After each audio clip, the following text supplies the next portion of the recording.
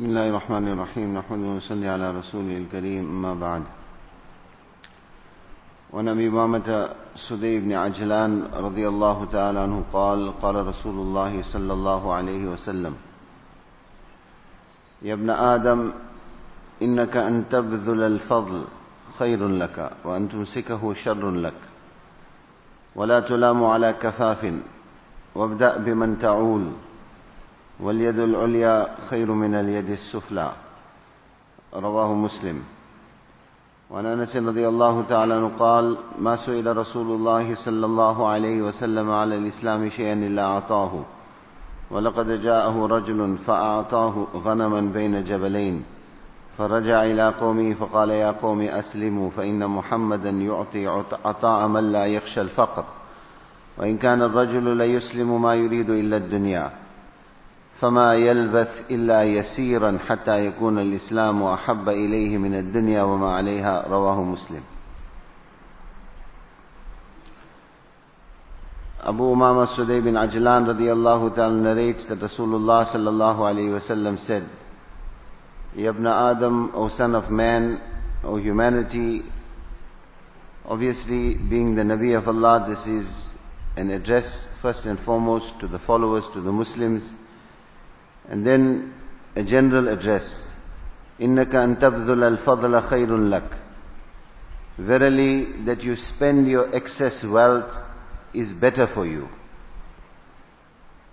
The wealth which Allah subhanahu wa ta'ala has blessed us with in this world is a great ni'mat, a great blessing of Allah subhanahu wa ta'ala for us.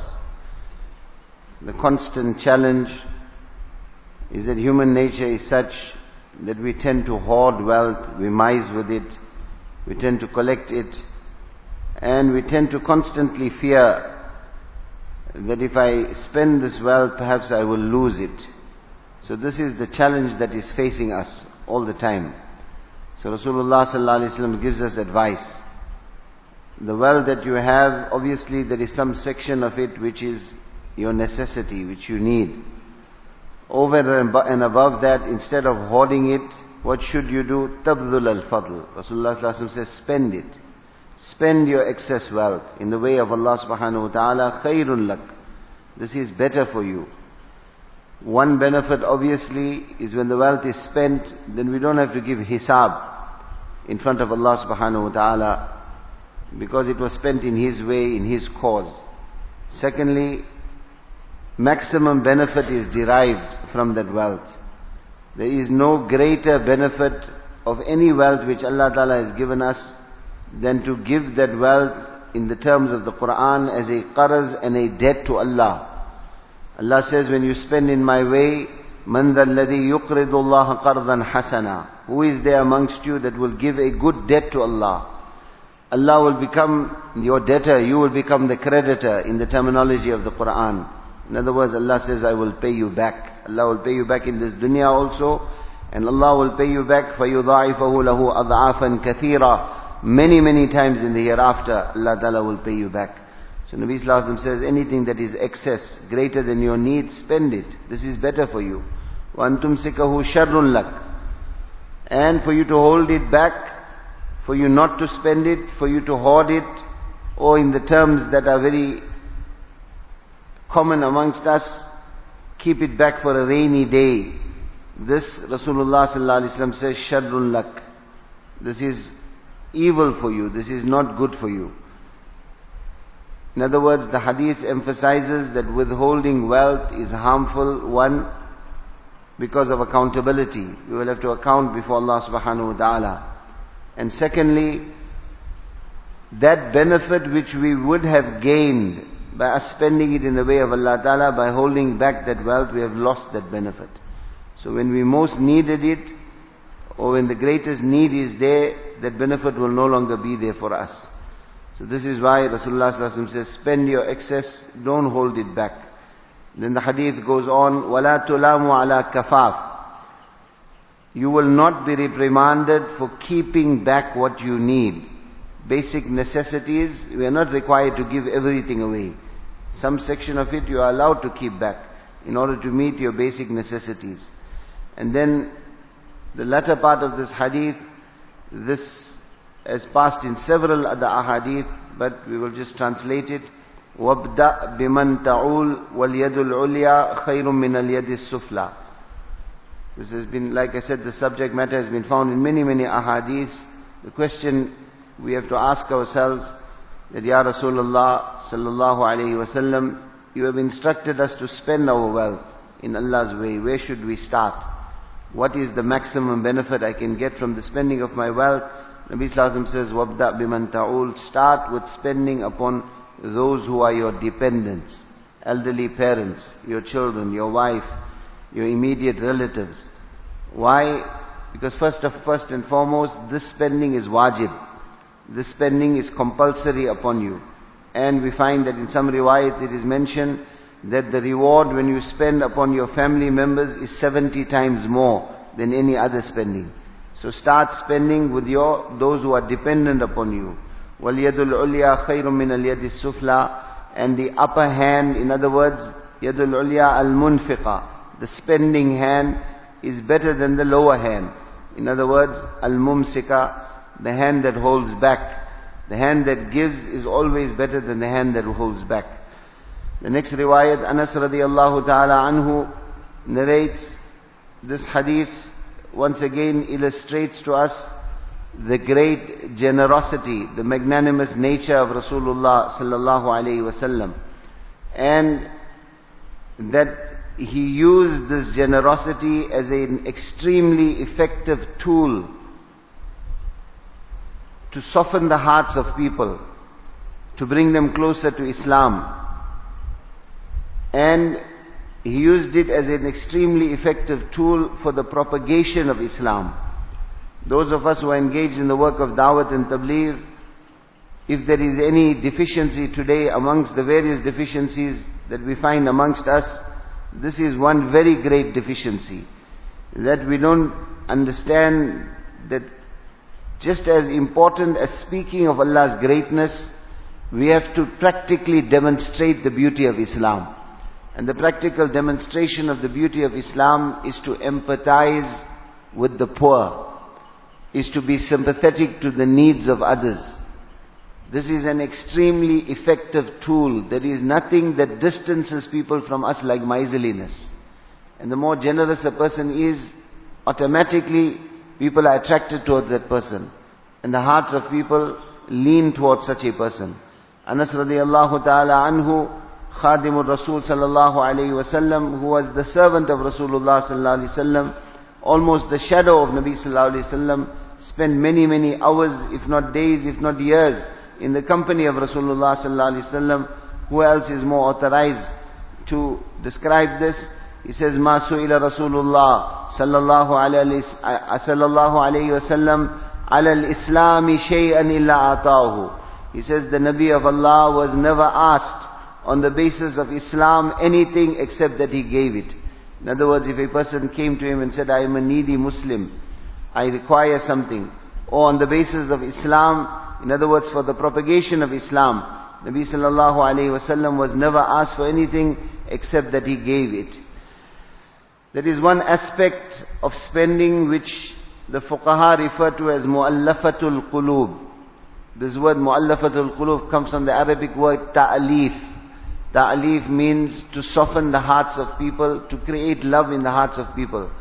We find that in the early stages of Islam, sometimes Nabi sallallahu alaihi wasallam would even spend upon the kuffar. He would even spend upon the disbelievers with the intention of dawat, with the intention of bringing them close to Islam.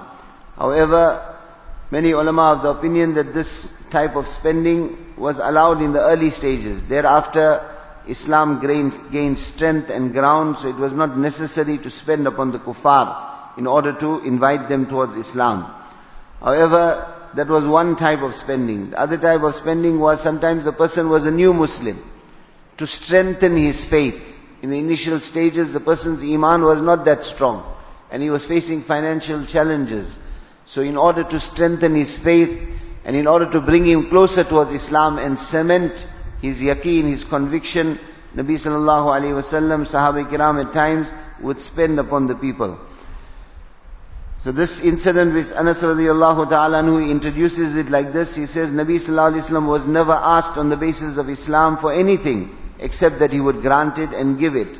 And then he describes one particular incident. He says, a person came to him, to Rasulullah sallallahu alayhi wa sallam, and he spent so much on him, he gave him goats or sheep between two mountains. So many goats or sheep, this expression, Baina Jabalain, which means that will fill a valley between two mountains. This person was so affected. Now understand, what was he affected by?